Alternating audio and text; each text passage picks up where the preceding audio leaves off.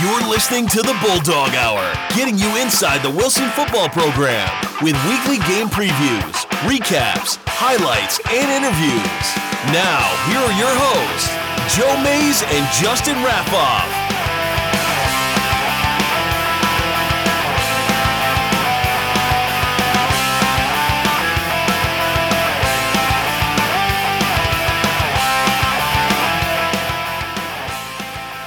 Good evening, everyone, and welcome back to the Bulldog Hour. I'm one of your hosts, Joe Mays.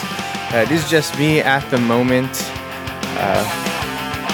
I'm taking episode 8-4 all by myself. Sorry about that.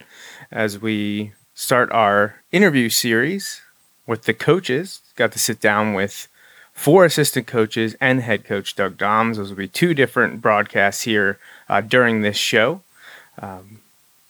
It was a lot of fun. Appreciate the coaches taking time to sit down with us. Justin and I interviewed them this past week. I'm going to play that for you momentarily. Just a couple housekeeping things we want to get out there, a lot of announcements and things like that. But also do want to thank the sponsors here of the Bulldog Hour. As always, the presented by sponsor is May's Sandwich Shop. So appreciate my dad always stepping up and helping us here on the show. He's been here since day one. Very thankful for that. But he's not the only one. And we would like to also thank the Hop family. And 4 anonymous donors have joined for the 2022 season. Here, season 8 of the Bulldog Hour. We appreciate everyone that supported us in the past. And if you would like to do so, there are many ways you can do that. Not just monetarily, although that is greatly appreciated. The sponsorships and advertising and the in-kind donations. But also visit bulldoghour.com, the website. Great way to help the program both here and also the football program. And I put a lot of information for the football program up on bulldoghour.com, not just current and present stuff, but also past, the history and heritage of the program. And as always, anything we post on social media, if you could just like and share that across Facebook, Twitter, Instagram, and even join us on Twitch and YouTube, just to get the program out there. We will have another live show tomorrow at 8:30, our normal time, and that will be our senior player interviews. I did 2 groups of senior players. I missed out on a few guys, so I would like to collect them maybe after the scrimmage, but they're not going to be part of that tomorrow. But I did talk to, I believe, 9 senior players, and that will broadcast tomorrow, the 14th. And then the following Sunday, the 21st, as we get into these weekly episodes of the Bulldog Hour, we'll be back at 8:30 on the 21st, and that'll be our scrimmage recap and season preview. And as of right now, Paul Roberts is going to join us to talk about the Bulldogs themselves and also all 10 of their opponents that Wilson will be playing in the regular season. So, yep, show now, show tomorrow, and show next Sunday as we roll right into the 2022 Pennsylvania high school football season. I know we were all very, very excited. And just as a refresher, real quickly, here is the Wilson football schedule week by week. And here we go again. That first one, we're done. Heat week over. Started last Monday, the 8th. Tomorrow, training camp starts. 2 or 3 days, August 15th. Bulldogs going to hit the field at 6:30 in the morning and have a few session and films and all that good stuff. And this is when things really come together as the pads come on. And then already this Saturday, a week from today, down at Coatesville, the Bulldogs will be heading down there for a road scrimmage against the Red Raiders before the season kicks off in less than 2 weeks. Friday, August 26th at Gursky to take on Roman Catholic, the first meeting between the teams. And we'll talk more about that on the episode next Sunday, the 21st. All right, a couple other things to mention about that August 26th game against Roman Catholic. We will be honoring longtime head athletic trainer Doc Moyer before the game at 6:30. And there will also be a post-game reception, open house style, at PJ Wellahan's. You know, Doc retired from Wilson after the spring of 2020, but obviously we're in the midst of the beginning of the pandemic at that time, so nothing was able to be done to honor Doc for his many, many years of service, 40 years of service to the Wilson community. So the school district is going to take the time to do that on Friday, August 26th. So hopefully all of you can get to the game early that night for the school honoring Doc, and then also join everyone after the game at PJ Willehan's to stop in. Other announcement, last one coming up, the Wilson Football Tradition Club's annual championship team event commemorating a past Bulldog championship football team. This year focusing on the fall 2002 squad. And yes, that was the team that I was a member of. So I'm very excited about this one. Hoping to spread the word and get as many of my teammates to come back for this event, which will be on Friday, September 9th, which is Wilson's home game at Gursky against Martin Luther King. RSVPs are due on by August 31st. So hopefully anyone that can attend, players, coaches, and the like, message me on Facebook, Twitter, whatever, however you get a hold of me, or also email wilsonbulldogsfootball@gmail.com. So looking forward to welcoming back my teammates and anyone else on that 2002 squad. So please get that RSVP in as soon as possible. We would love to have many of you guys return for that event. It's always a good one. So, but that pretty much covers all the introductions and information that needs to be put out there. The program is still accepting flag football registrations for the Wilson students entering kindergarten and first grade. You can get that to Coach Dom's. That information is also on bulldoghour.com. You can check that out. And I think it's about time we can roll right into our interviews. So up first is going to be a group of 5 senior players. I'm going to talk to them for about half an hour or so, and then go into group 2 and get another half an hour in to get your full 60 minutes of great Bulldog Hour interviews. So without further ado, here is our first group. All right, so welcome back to the Bulldog Hour. We are with our first set of senior players. 5 of you guys here, and maybe it sounds a little crazy to think you guys are seniors now. You're the leaders of this team. But let's find out who we're talking to. So just give me your name and the positions we'll see you playing this year on the field. We'll start with you. I'm Anthony Capitano, number 43. I play safety. My name is Nick Ricona, number 15. I play outside linebacker. My name is Rafael Fernandez. I'm number 11, and I play corner. My name is Tajir Anusiyanwu. I play D tackle, number 59.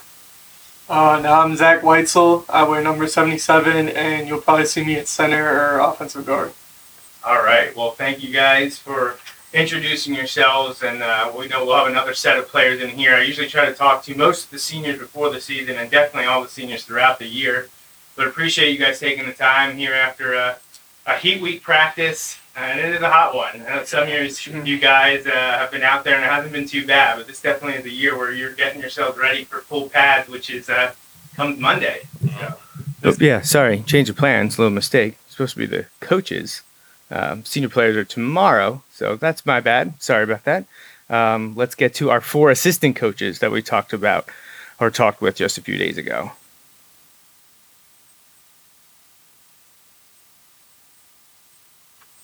All right, welcome back to the Bulldog Hour. We're here with 4 of our Wilson football assistant coaches joining us. I believe everyone has been on the show before, last year, a couple years ago, maybe in the off season. Jamie joined us to talk about running backs, though I don't think that's what we'll be talking about here with us this evening. No. So Justin is here. We're going to run through to some questions with you guys. Nothing major, nothing to be nervous about, unless you want to be. That's up to you. So starting off, for the watching audience, give us your name and the position that you coach. You can go first, Jamie. Coach Jamie Sands, coaching defensive backs. Coach Brandon Doms, offensive line. Chase Godfrey, offensive line. Coach Mark Steinmeier. I coach the wide receivers. All right. Well, tell us, how has the summer workouts go? How was team camp? And how was this, as we're nearing the end of heat week, how has everything gone in preparation for the season? Well, at the defensive back position, things have been pretty competitive. We have returned a lot, though, this year. We have Cam coming back. Raph saw a lot of time. Eddie as well saw a significant amount of time. And Capitano has actually been on and off for us for about 3 years now. But I'll tell you what, there's a lot of talent back there, and we have probably 8 or 10 guys that can play varsity football for us. So we'll see.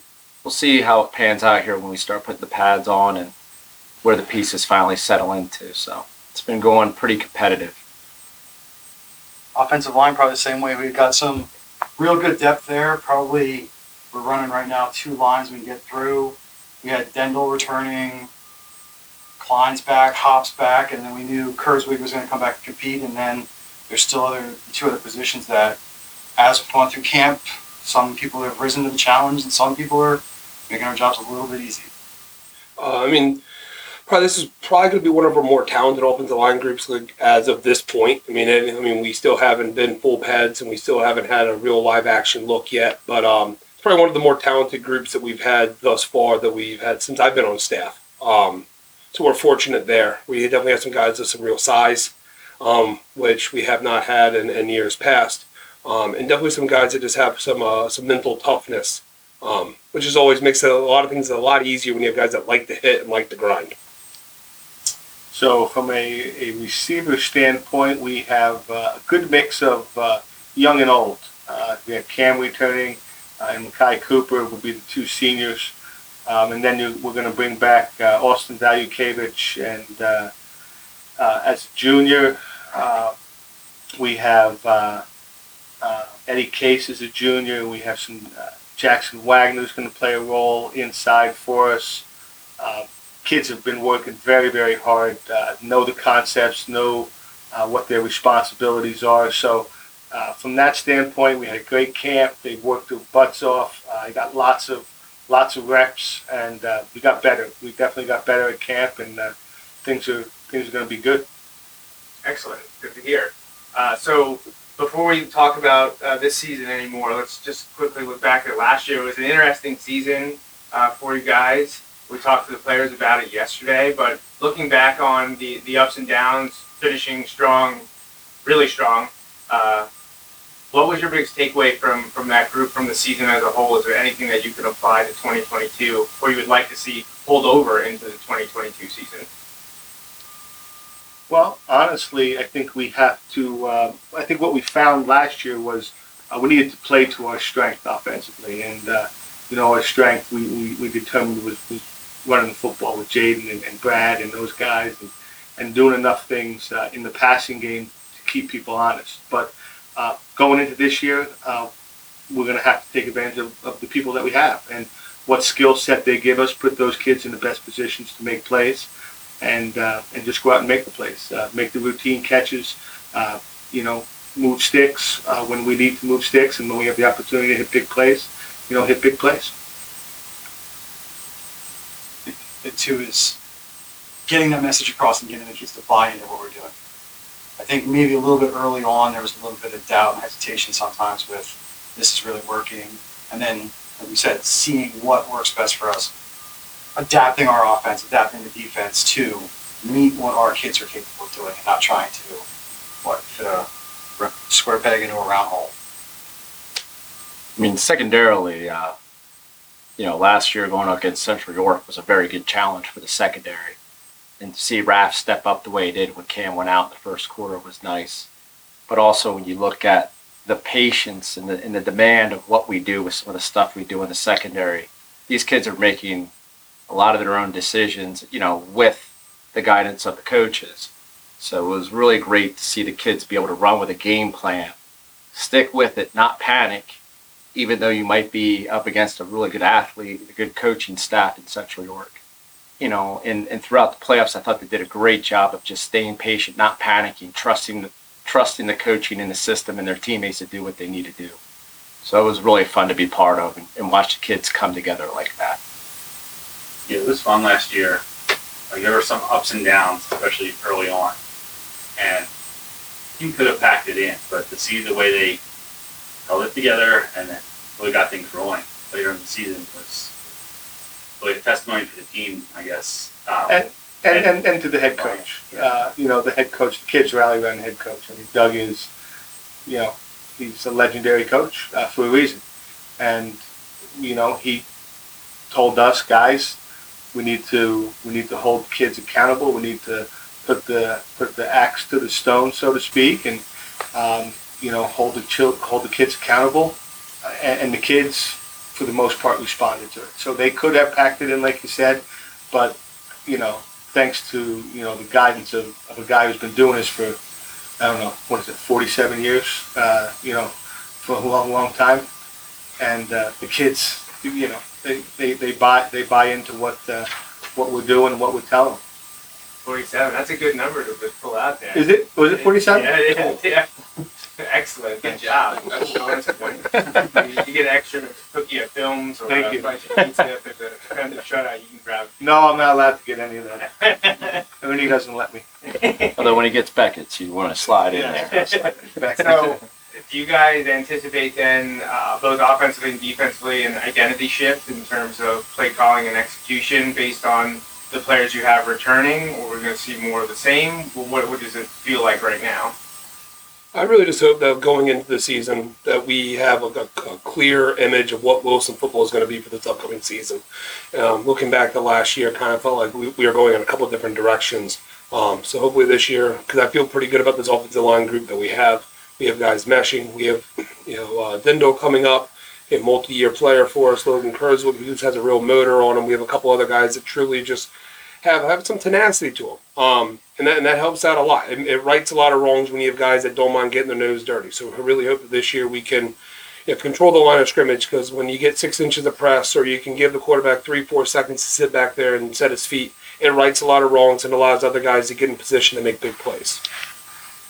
So we talk to the kids always about the tradition at Wilson of having one-year players step up senior year. There's always seems to be a couple of them on the team that maybe were overshadowed in the past, but when they had their chance to shine, they stepped up their senior year. Do you guys have any in your position group that maybe the fans and community aren't aware of right now, but you think could make a big name for themselves this year?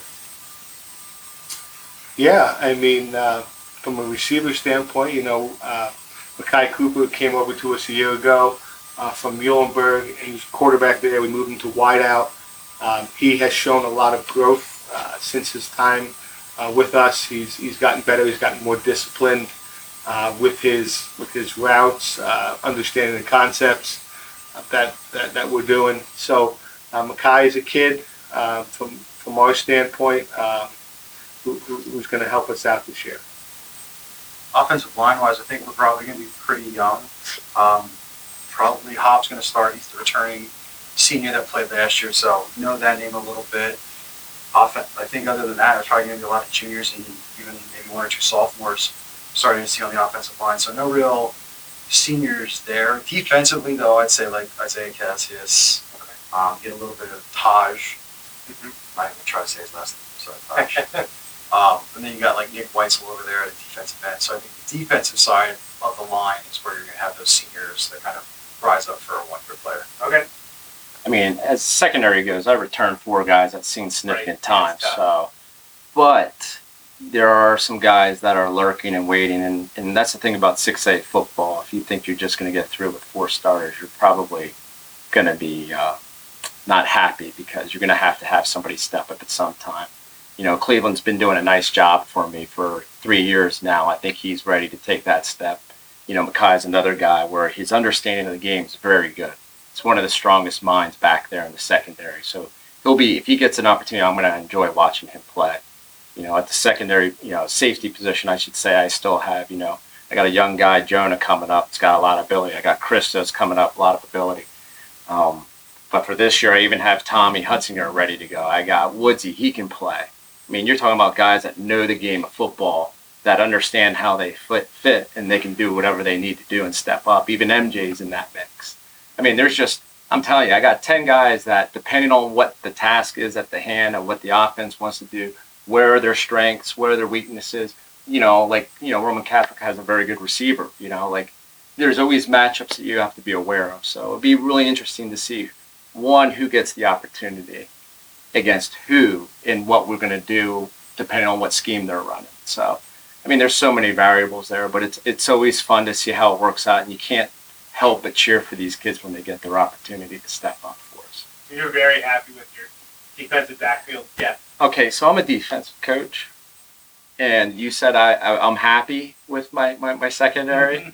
That's one thing I think as a defensive coach, you always have a chip on your shoulder. The only time you're happy is after the 48 minutes have played, and you have a good game, and otherwise I think you always have a chip on your shoulder. But as for where we're at right now without hitting, I'll take what I got. I got them, so. So, sounds like there's a lot of good competition going on. I know some of you mentioned that earlier on, which that also can help, and like you said, pads go on next week, so that can throw a wrench in that competition a little bit. But it's good to have that intensity as we go on. And Jamie, as you kind of mentioned, like the chip on your shoulder, as we look forward to the upcoming season now, is there a game you are most looking forward to? You can frame that however you want. I mean, what are some of the games on the schedule? As coaches, it's really hard to get ahead of the one that's right in front of you. Like, you can't look ahead, because when you look ahead, that's when somebody jumps up and gets you. Our focus right now is on Roman Catholic, so we'll take care of that. We'll play that game, and then our eyes will go to the next opponent.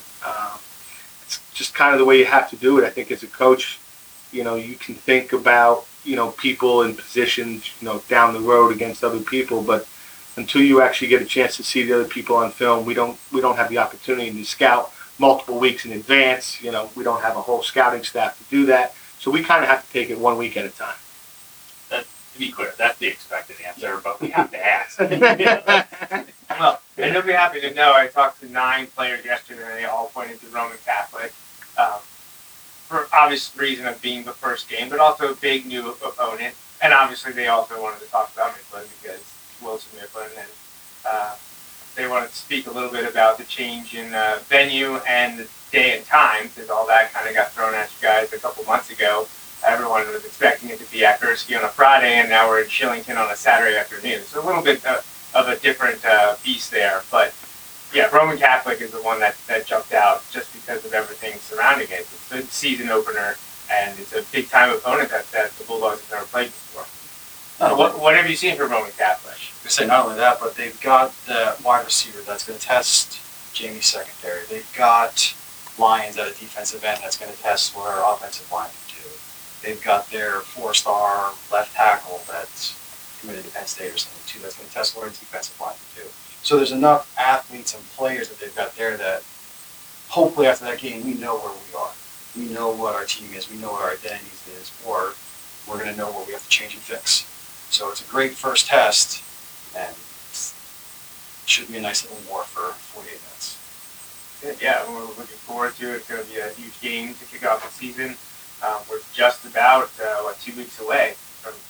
By the time this airs, we'll be under 2 weeks. So it's coming quickly. Yeah, I mean, Roman Catholic loses basically 3 offensive linemen. That's it on their offense. Every specialist player is pretty much back. Tailback, both wide receivers, tight end, you name it.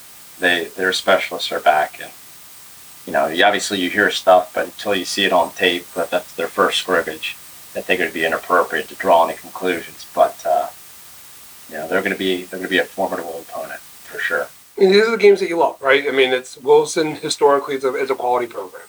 I mean, you can ask anyone, and that's true. And Roman Catholic historically is a quality program. So, I mean, these are the games you get really excited about. When you have 2 quality teams facing each other week 1, it's great because you do. You have, we think we're good. I'm sure they think that they're great. But we'll find out. And we're going to walk away from that with a lot of things that we've done wrong. And I'm sure the same would be true for them as well. We're just hoping that we can wake up Saturday morning 1-0. That's a lot better than 0-1, and go from there. How do you feel that coaching high school football has changed for you since you started coaching? Even just in the last few years, I know Jake's this is your fourth year. Mm-hmm. How have you seen things change? It could be fundamentals, it could be skills, it could be other, coaching in general. What has changed for you guys over the last few years? Anything stand out? Well, from a defensive side, you don't see 2 formations all game. You see multiple personnel packages. You probably see 6 or 7 formations with different shifts. And everyone's trying to push the rules. That's why you have RPOs. So, and in some cases, I actually feel for the officials because they have so many rules to know now. And every offensive coach is trying to push those rules as well.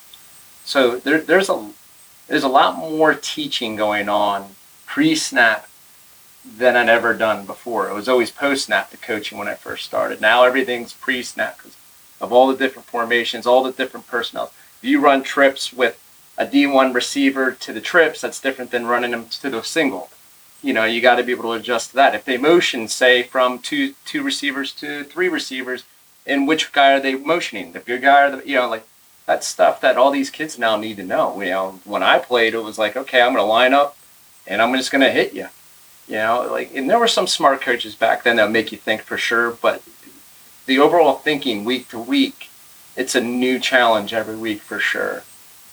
So I think the offensive coaches have really changed the game and made it a lot more challenging for defenses for sure. I think, the big thing is coming out of COVID, there's a greater expectation the kids are doing work at home. And when we were all in high school, watching film was something that you did at school.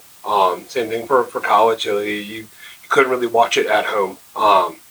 And now we're at a point now where kids have access to our huddle account. So our expectations that they're coming to practice with maybe just a little bit more knowledge, a little bit more understanding, and they can watch themselves play. Because a lot of mistakes that kids make early on, they're pretty. When you're watching yourself, they're pretty egregious and they're pretty obvious. So it's nice that we can hold kids accountable in that way. That way we can spend the limited time that we have together, instead of looking backwards, we can try to work forward in that regard. I think the technology side of it, just like an offshoot of COVID, is you can go to all these virtual conferences and you can hear California line coaches talking. There's the pool of the offensive line coaches. So you can listen to like a Bob Wiley from like the Cleveland Browns. You can hear what his philosophies are. You just sit in front of your computer, you can hear it. So dissemination of information is so much more. And then even our drone to film practices. Like we can just throw a drone up and the offensive line can't hide from that. So it's so much easier for us to coach and see, they're stepping under themselves. So the very next day of practice, there's a drill, so they're not stepping under themselves anymore. It makes tailoring your drills almost instantaneous from one day to the next. All right. Let's do the last one. You have anything else to add? You want to ask? No? Good? All right. Bring it home then. All right. So for the last one, what would your message to the fans and community be prior to the start of 2020? Come out and support. There's nothing better than when Gursky Stadium is packed with fans and spectators. It's a great environment.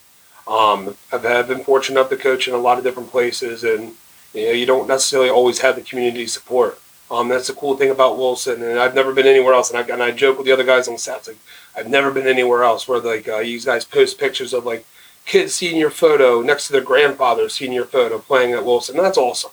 So having the community support's huge, but especially when we have Rome in week 1, I really hope that I'm up in the box and I can look down on packed bleachers. Because it's cool. It's a special thing that happens here in West Lawn. I don't know, as a coach, the biggest thing I like year for year is when you see the kids' personalities come out on the field. Because every year, we have some consistencies with the staff being here, Doug being here for all these years and doing a great job. But it's still the kids' personalities coming out on the field. And every year is different. And, I guess that makes it ultra special every year because every time it's going to be different and how the kids take the ownership on and grow as young men. So it's always fun to see kids bring out their own personalities on the field. Anything else anyone wanted to add? I said it. Yeah. That's great. All right, well, we look forward to watching your team this year out on the field. Appreciate you taking the time with us to talk as the season gets underway. When this airs, you'll be ready to roll right into your 2 days, 3 days training camp, whatever you want to call it. And be less than 2 weeks away from that game against Roman Catholic, which will be youth night. So it's great to kick off the season with all the players that you may be seeing in the years to come. So again, thank you guys, and best of luck this season. Thank you. Awesome. Thank you. Feed cheesesteaks at Joe's. Now he's got to edit it.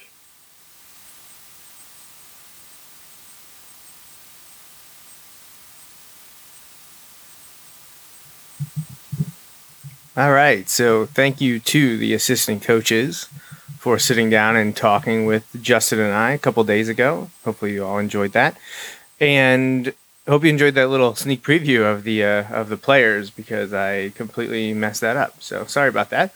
But we're gonna move right on here and get to head coach Doug Doms' interview now.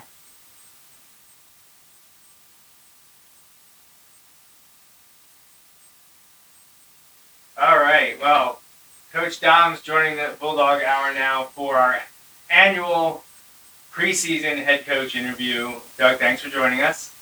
Hey, it's great to be here. Thanks for inviting me. Well, you've been making the circuit already. I think I've seen you pop up with Eastern PA football with Bruce, and you were a couple other places. A lot of your coaches and players have been everywhere. A lot of exposure for you guys so far in this preseason, and we're happy to contribute to that. But what do you think about everyone tracking you down already and wanting to talk about the Bulldogs? Well, I think that a lot of that has to do with the LL Berks merger, because now all of a sudden, I mean, before it was LL and Wilson, and now all of a sudden it's LL and everybody. So since we're the old standby, they talk to us because we're the ones that are going to see both sides of the coin for the most part. But, you know, it's good for the kids. The kids enjoy the notoriety that comes with all the interviews and everything. For me, I can care less. You'll talk to whoever, but Yeah, if they don't ask, that's okay. That's too. correct. Don't ask, don't tell. So, well, let's start with the Berks merger right off the top. We've been talking about it for years. I think it came out first in January 2018, and I think we've asked you every year about it since, and now it's here. It's happened, like you said, not too much of a huge impact for Wilson. Still in Section 1, get to play with rival Reading again as part of a league matchup. But outside of that, not huge changes. But what do you think about for the other sections, the other Berks teams, and the merger as a whole from a non-Wilson perspective? Are you in favor? Do you like it? I was in favor of it all along because I think whatever's best for football, high school football, when you look at it, you have teams like Kutztown that was forfeiting some games because of low numbers and things. I mean, Kutztown can't compete with Berks Catholic, or couldn't at least yet. But now they're going to get an opportunity to play against other schools that are very similar to them in size and numbers, and so they can be competitive every week. I mean, nobody learns anything when you win 60-0, the winner or the loser. And it's very hard to get your kids, to play the game when you're getting pounded like that each week. So I think, on one hand, there's going to be a lot more parity, and schools are going to get a lot better turnout as a result. And then on the other hand, I think because of the parity, there were some years in Berks County where it was Wyomissing, Berks Catholic, and the rest of their schedule was pretty easy. It was Exeter Mifflin, and the rest of their schedule was pretty easy, and now they're not going to have that anymore. They're going to have 5 or 6 games. Every section's going to have 5 or 6 games that they better be ready for, and maybe more, but they better be ready. So there's going to be a lot of parity and a lot more tough games, which, if you can weather the storm, is going to make you a better football team at the end of the year. Yeah, those 4 Berks teams you just mentioned are playing in the 2 sections that the media is pointing out as being a real tough out. Every week it's a tough game. Mifflin and Exeter will be in Section 2 with the likes of Manheim Central, Warwick, and in Section 4 we get the Wyomissing Berks Catholic reunited after being off for the last couple of years, but they're going to be playing some great teams. Silver Valley, I think, is in 4. And Calico, and Lambert Strasburg. Yeah, so it's going to be very interesting to see how the Berks teams fare. I know Mike Drago wrote an article about if it had happened last year, would Berks have swept all 5 sections? We missed them 1, I think. I did. I think it might have been. Yeah. But it showed how, like you said, the parity that's coming, and how every team now in Berks throughout has an opportunity to be playing meaningful games and competitive games, and that's only good for the sport. It's going to be really hard to sweep your league. I would really much anticipate there being a lot of, even as it was in the LL, we had a lot of tri-champions or co-champions, and I think we're going to see that because A is going to beat B, B is going to beat C, and C is going to beat A. Or, all kinds of, you have 4 or 5 teams that are all very And like you competitive. said, that may not be what the individual schools want to see. Everybody wants to win that championship Sure. outright. But from the bigger picture, I feel like that would be a sign of success. That would show that we're getting games where teams can actually compete with other teams. And, from an enrollment of 70, to an enrollment of 500. And when you have those kind of games week in and week out, the fans, nobody wants to sit and watch a blowout. It's boring, by halftime everybody's, going. But boy, when the games are coming down to the last couple minutes of the game, those are exciting. And everybody's riveted and you get a bigger attendance and, it's just good for high school football. So we had one of your assistants just before this number drop your years on staff out of thin air. He was able to pull it out. 47th year on staff at Wilson. This is your 17th as head coach. Got a lot of big numbers and wins at head and also on staff. I know you don't like to focus on them, so you let us do that. We always take care of that for you. You guys like stats. I love stats. Absolutely. But let's, before we look more at 2022, let's just briefly talk about last year. It was a unique year for Wilson, for you guys. Things started out a little bit rough, a little bit something that you've been unaccustomed to after the first 5 weeks in that 2-3. But the team really rallied, and you ended up having a fantastic season, just coming up just short in the district championship game. What's your biggest takeaway from last year, or is there something that you can apply or you'd like to see applied to 2022? Well, when you're at that point in the season, you can very easily implode. And it doesn't matter who you are, you're on the verge of that. And basically, I told the kids things aren't going to change, but I'm not going to be as pleasant. I told the coaches, don't point any fingers, just get that much more attentive to detail and understand that, some of those games were a result of some, we didn't have our starting quarterback for Exeter. We lost our both running backs in the Exeter game. We didn't have a running back. We were down to our third string running back for Manheim Central. So there was some, things there that went against us in terms of injury. But, you got to rally everybody together. And, I said, listen, we've been doing this long enough. We know what we do works. Let's just get a little bit more attentive to every detail. So, as the kids would tell you, the next couple of weeks I was not a pleasant coach at practice. Every single play when we were in team or in drills, I was on somebody because we weren't going to accept the mediocrity. We weren't going to accept the bad step, the bad hand placement, the mental mistake, whatever. And I spread the wealth, make sure everybody got ripped. But, that's a level of intensity in practice. It was exhausting for me because there was no playoff. I was just picking somebody different. I made sure I spread the wealth, picked somebody different. But I think it showed the kids that attention to detail is how important if you want to win. It's the difference in a close game. So I distinctly remember some of the post-game interviews with some of the players at that mid-season when the tide started to turn, and they were keenly aware of the attention to detail that the coaches had now. Maybe even, like you said, not that they weren't paying attention to detail, but just ramped it up even more. And accountability came up a number of times in those interviews with the players. Yeah. And it worked out. But our kids believe, and that's huge. They believe if they do what we tell them to do, and they do it correctly, then we're going to win. And, so it turned it around. It's very unusual. I'm sure there were people in the stands calling for my head. What the heck's Tom's doing? You can go 9-1, and there still will be They'd still be people sitting up there. Luckily, my wife is very tuned out to what everybody in the stand says. Well, obviously the message was well received because after starting 2-3, you won seven in a row, including upsets in the playoffs, at least by seeding. The first one against York with an electric playmaker.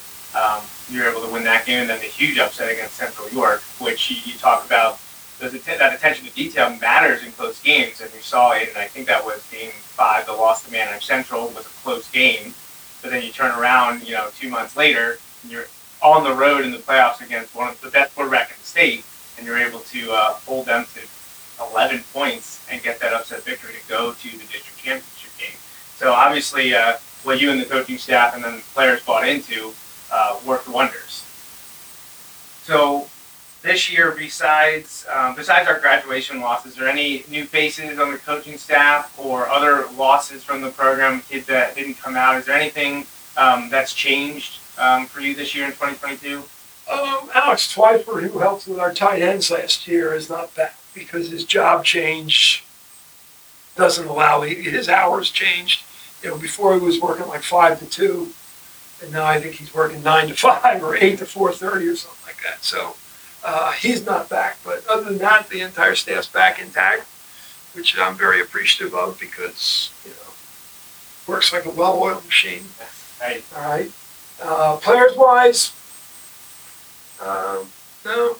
Graduation losses. Graduation losses, obviously, but no new faces other than the kids that have been in the program, and we're just, trying to ramp it up a little bit, get ready for it. I know last night you were in a meeting, and I know you have meetings like this all year for league and PIAA. Are there any big changes coming that you think the fans and community should be aware of, that they're not questioning why an official called this or why the coaches can't do this? Probably the biggest change that they're going to notice is if the quarterback's out of the box, he can throw it away, just like you can in college and the pros. Oh, that's brand new. Yeah, that's a big change.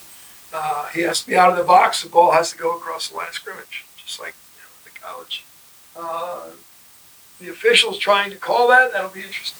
We've had a couple of interesting calls last year on those. Yeah. Are you happy about that change? Is that a good one? No, not really, because what's going to happen now is you got a quarterback running for his life, and instead of taking a sack, he's just going to throw the ball, and you're right back to square one again. The NFHS argument was protecting, it's all about safety. Quarterback's running for his life, well, then go down.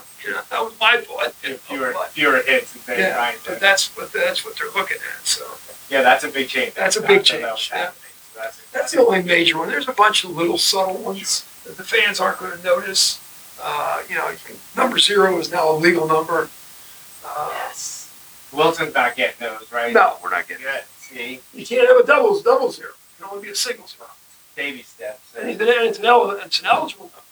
Eligible number. Yeah. I know they changed that in college, 2 or 3 years ago. Yeah. Joey loves the numbers. I read that on TV. I can't stand it. Only thing that he loves more is double 0. That's not even possible. Yeah.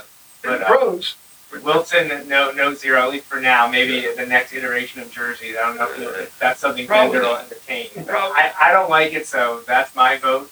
I know that carries a ton of weight in the decision. But yeah, no, 0 is not my thing. So, well, before we talk more about the schedule, then let's focus on the aesthetics there.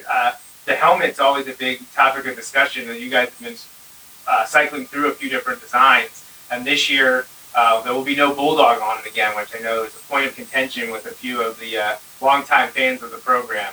You got the not the real long-time fans. No, right. You go back far enough, there wasn't a Bulldog. There was nothing, and then it was the one W that will be on your one side. The W in the football, which came back in 2019 for the 75th anniversary year celebration. It's been off and on a couple of times, but the biggest change is the one side will have the script word Bulldog on it. Which I don't believe there's ever been a word as the main logo on one of the sides. How did that process come about? Is that something that Coach Bender approaches you? Do you let the players decide? How does that design process happen? Well, Coach Bender always has ideas that I have to shoot down. We'd look like Oregon if he had his way. Because I'm a little bit of a... See, Joey's all on board with that. Well, I shouldn't say... He's all on board with that idea. But if you were to apply it to Wilson, I think you would name it. Well, the only thing I said is if you remember when Oregon played for the national championship, the helmet that they had in the national championship game, that, I said, if we could get that, I'd do it. That's $270 paint job per helmet. Per helmet. Yeah. Well, Justin and I always say, when we win the lottery, It's an opportunity for Wilson athletics and extracurriculars to really look good. We can pump in some of that Powerball money. So. I didn't win $1 billion. No, we did not. So. You know, if you won that 1.3 and took it in a lump sum, you only got 400 million. I think I can make. I think I can find some room for whatever helmets you want. Now, we always talk to the kids, this is your team. All right, so what we did was we decided, okay, within reason, let's give them a little bit, because we've gone through, several modifications on the helmet. So we said, okay, what do you want on the helmet? Here's your options. You can have the script, you can have the bulldog, you can have the football with the W in it. What do you want? And they, as a team, decided they wanted the scripted bulldog and then the W in the helmet. So it's their ownership, it's their team, and I mean, we don't want to wrinkle too far. We're not going to stray too far. All right, but that part, I can live with. So interesting. Yeah, we had talked to Coach Wolver about it a few weeks ago when he was on the show. And it was just insightful because I get a lot of people when post pictures and you don't see the bulldog, people want to know what's going on. Right. But I think it's great that you let the play. You give players options. That like you said, it's their team. Their ownership. You give them ownership. You tell them all the time when you're playing, it's your game, it's your team, it's your season. Take ownership. So give them a little bit of say that way. So the way the schedule shapes up this year, you rotate home and away games, so you don't have any home stands or road trips to worry about. But week 1 is at home at Gursky, and that's the Roman Catholic game. That's the biggest one I think people are talking about because it's so new. It's a new opponent to start the new season. It's youth night, and we know that they're coming in with, on paper, a loaded roster. They've got a lot of big-time recruits in the college ranks. And they pose an interesting opponent. Well, what have you guys been studying about Roman Catholic, or what's jumped off the page about them for your debut game this year? Well, they obviously have an extremely talented receiver, considered one of the top receiver recruits in the country. They have an extremely talented defensive end that also plays tight end. We haven't put a game plan together yet. We've watched whatever film we can get on YouTube and things like that on them. And obviously, when you're playing a team that has that kind of talent, the name of the game is figure out what you want to stop, because you can't stop everything. So, if we decide we're going to make sure that the receiver is not playing a part of it, then we're giving up something else. But you have to kind of choose your poison. So, when it comes down to it, between the offensive staff, the defensive staff, and myself, we'll settle in on a game plan and give it our best shot. Not too many changes to the schedule. You still have Central Dauphin. That'll be week 2 on the road. Then Martin Luther King is coming back for that game. That's the second home game. That's Friday the 9th. You know the opponent now since you got to play them last year. But then, as we mentioned earlier, Reading back on the schedule because of the Berks LL merger. You get to go play at their place to start. First time the Red Knights and the Bulldogs will have played in 10 years. What does it mean to the two programs to be able to play each other again? I think our kids will get excited about it because Reading Wilson has always been a bit of a rivalry in a lot of sports. 15 years ago, it's a big-time rivalry in football. Maybe it might be 20. I don't know. The years all blending Getting together. closer to 20, unfortunately. Right. And I think they hired from within a guy that went there, played there, works there. So I think he's going to have a pretty good handle on the kids, and how to get them motivated. So I think it's, hopefully it's going to develop into a nice rivalry again. But as anything, there's growing pains when you're a first-year coach. So. Yeah, it was the Reading Wilson was big time when I was on the team, which is unfortunately closing in on 20 years ago. Yeah, I guess it is. So, yeah, that was big. 2000 to 2003, I think, right. The before. Those were huge matchups, and we're going to talk a little bit more about those in a little bit. Let's talk about the Tradition Club reunion event that will be during the Martin Luther King game on Friday the 9th. But after the game at Reading on the 16th, you come back home to play Cedar Crest on the 23rd, and then the interesting one, besides Roman Catholic that everyone's talking about, is Mifflin. Not just because Wilson hasn't been able to beat them the last 2 years, but the biggest thing was it's not at Wilson like it was supposed to be, right. And it's not on a Friday night, it's on a Saturday afternoon. So what was the decision? Who made the decision to flip-flop the game? Is that something that the schools have to agree on? And when it was moved, did you know it was going to be moved to a Saturday? The decision wasn't made by, that was the league scheduler. When they Berkson and LL and they realigned everything, it's just the way it worked. You know, that's neither here nor there. The Saturday afternoon, we're not real happy about. Jeff Lang isn't real happy about. That's what I've heard. You know, it's like, it wouldn't happen here. Friday night is football. As far as I was concerned, why don't they just play their soccer games on Saturday? They get a much better crowd. It's their big homecoming and everything, but some people might like it, you know, because they like Saturday afternoon football. But I mean, it harkens back to games played before the lights were everywhere. yeah, but then we're back to a Friday night, so now you have a short week. Right. You know, I think we come back to Hempfield after them. Yep. So it's, you know, not something that we really wanted, but, you know, it's the home team's decision, not the away team has no say. Well, and like you said, the coaching staff for Mifflin, not exactly pleased that that's the way it shook out either. It sounds like that was more of an administration decision than it was a football perspective decision, but neither here nor I there. think the TV rights wanted it on Saturday. Sure. That's big in the news right now. Why not? Just make sure we get some of that money. So you said Hempfield the next week. They're trending in the right direction. Oh, they're definitely trending. I mean, you know, George Egger cut his teeth here with us, their head coach.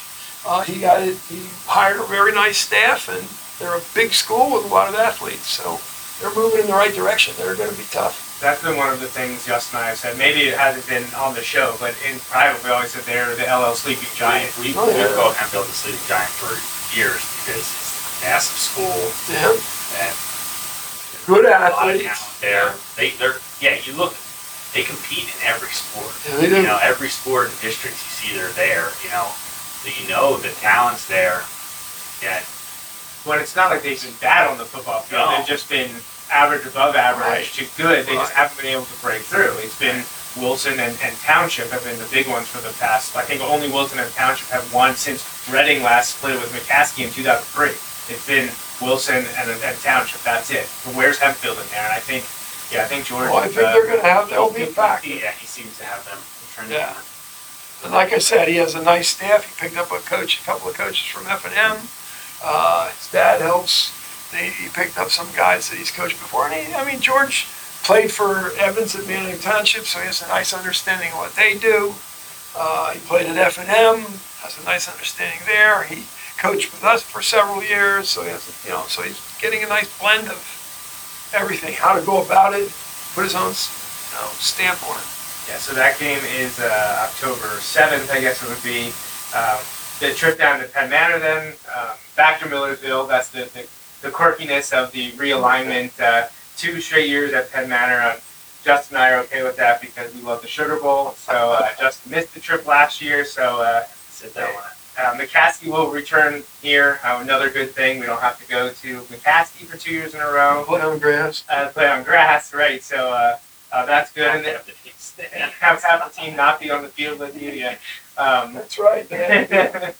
So then the last game, season finale at Manheim Township. We're going down to Nashville for that one. Do you think Township is one of the better teams in Section 1 this year? They're at the point now. Mark has them where they're going to compete year in and year out. They're not going to have a down team. They're just going to reload. Question. They've lost some really nice players, but they got a quarterback coming back that's pretty good, and they do a lot in the off season just like we do. It gets the most out of them. So yeah, they're going to be one of the top 3 teams in the league every year. How about we talked to you about this last year, but now it's even more at the forefront because of what's happened in the college ranks and because of what I believe either or NFHS and the PIAA has talked about the NIL stuff at the high school level. What do you make of NIL at high school student athletes? I don't like NIL at the college level. When they say, oh, this university's making all this money, no, wait a minute. Okay, the university's making a lot of money, but they're spending $500,000 on 89 apiece on 89 players. That's a lot of money. And that doesn't even include all the transportation and the food and everything. I mean, it's like very expensive. I just think it's creating too much professionalism. Let the colleges make their money so they think about down the road.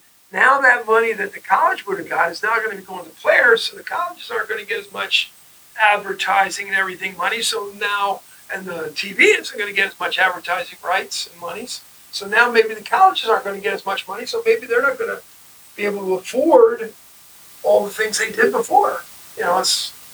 I don't like it at all at the college level. At the high school level, there's only a couple of kids that have that kind of notoriety, of Michael Parsons or, maybe Bo Pribula last year. But even then, we talked to the PIAA, who's going to police it? Oh, the coaches. How am I going to know if somebody's giving people money? Basically all they said is it's legal to cheat. Legal to pay people. I think it's a step in the wrong direction. Feels like they're opening up a can of worms that they could have just kept closed. Yeah, and they don't know how to regulate it. So, I mean, you're not allowed to. It makes no sense. You're not allowed to. Local boosters are not allowed to sponsor the players. Right. Well, who's going to sponsor the players? Right. It can't be a staff. Like Masano can't give them a car, or they can't get free food at Dairy Queen or something like that. But I guess Gatorade could, or the national corporations can. Right, but then, like you say, you're talking about 0.1% of athletes that would ever have that kind of notoriety and fame that a national company would be interested in. So I guess they're saying, well, if you're big enough, you can take advantage of the identity you've established. But it also has to happen when they're juniors too, because otherwise, they're going. Yeah, it's just I was really shocked when I saw a few weeks ago that they decided to basically make it okay with some stipulation. I know it was just the first read, and it's okay. We're not going to regulate it though. Right. Well, we're going to come back and hit you because you didn't do what we told you not. That we weren't going to tell you how to do it. Yeah, it's a mess. It's a mess. But how about looking at the players on your team this year? Who do you see as being an impact guy? The Wilson tradition of the senior step-up player, maybe overshadowed for the first 2 years, but now he's had a chance to shine. Is there anyone that jumps out that you think could really make a name for himself this year in that senior class? I think of the seniors that didn't play a whole lot last year, Nick Krokota had a really nice offseason and has the potential to possibly be an impact player. Nate Capitano played a little at the beginning of the year, but then didn't play much towards the end. I think, if he stays healthy, he could be an impact player. Those are two seniors that jump out. Cleveland Harding, who ran behind Jaden Jones and Goose Leonard for 2 years. All of a sudden, now it's his to shine, and has the tools to do it. Let's hope he does. I always say you want to be like Elijah Morales a couple of years back. I had to throw him off the team when he was a junior. Told me I had to do all these things for him to come back, came back, and was back of the year. First team all state. Yeah. Who would have thought that? Yeah. Amazing. Yeah, we bring that up all the time. We don't want to put pressure on Cleveland, but we say it's been done before. Sure. There are examples out there, and not it's your turn. It's your chance. Next man up. How about some underclassmen that you think are poised for a big year that we should know entering this year? I think some of our receivers like Case and Valkavich could potentially have good years. Quarterback situation is still unresolved, but both of them look pretty good. Adam Woods and Tommy Hunsicker both look pretty good there. So and they're both will be juniors. They're both juniors, yeah. And then defensively, Ryan McMillan, Eddie Case. At this stage, until we put the pads on, it's really hard to say the rest of them. Right. Yeah. Sure. And you haven't done any hitting. We're just a few days before the start of those full pads. We're just finishing heat week here. So it's tough to gauge, but how do you feel in relation to the last few years where you're at with this team, compared to previous off seasons? And do you have any expectations in your head of not necessarily win-losses, but maybe the identity this team is creating? I think there's three places that are going to determine how good this football team is. Quarterback, because they both are doing some nice things, but they're both juniors and they're going to make mistakes. Right? Running back, because Cleveland hasn't been in the spotlight, yet. And then the trenches, because we can't see a lot of that yet until the pad's going. How they're going to respond, how physical are they going to be, are they going to take control? So those are the three places that are going to make or break us. We touched on it a little bit when I mentioned the Reading game and then the Tradition Club event coming up for the Martin Luther King game on Friday night, but the WFTC is welcoming back the championship team from fall 2002, which was my senior year. So I've been pushing for that for the 20th anniversary. So we're excited to be welcoming back those players and coaches. But I just wanted to get you to have memories from that season, that 2002 season. Anything that jumps to mind from 2002. Well, I got to separate 1, 2, and 3 now. I can help you with that. Okay. So 2002 was the district championship loss to Central Dauphin. Oh, when the field goal got blocked. Or we didn't get to kick the field goal. We ran out of time. Okay. It was 35-33. Right. Yeah. That was that season. Yeah. God, I know. Yeah, memories. That was we lost to Central Dauphin on a blocked field goal the one year, too. That was 2011. 1 or 3. Was it that late? That's an 11. With I think that was the junior year of Dominic Moore. Yeah, the loss is sticking in my mind. The year that the loss. Yeah, that was the year. 2002 was the year that Central Dauphin had an incredibly explosive offense. Yes. And I told Contafio that we're going to slow them down. But they had a stud running back. They had stud receivers. Arden Bransford. Yeah, they were just. Yeah. I mean, and they were just good. And so the played pretty well, but they scored, I believe, 2 or 3 touchdowns in the first half, but they only had like 48 yards of offense because we threw 2 picks, I think, and had a fumble. And they got the ball in short fields on all of them, which was the exact opposite of making them drive the length of the field. Right, yes, it was. And then there was a very interesting halftime. Yes.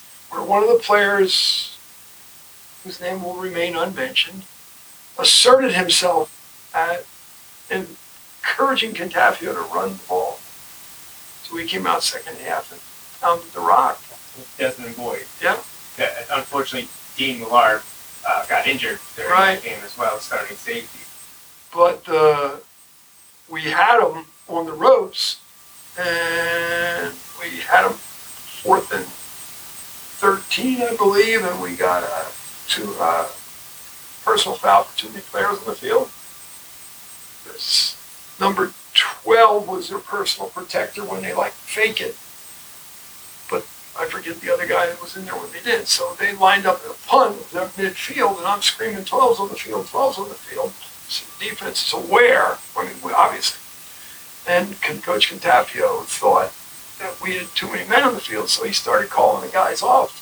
And I said, no, and then he sent them back on, and we ended up with 12 guys because he kind of stepped into what he didn't really know was going on. And then they got a first down and they scored. But even as it was, we had, I think it was, we went for 2. Was that the game we went for 2? Yeah, so it was entering the fourth quarter, it was 35-14.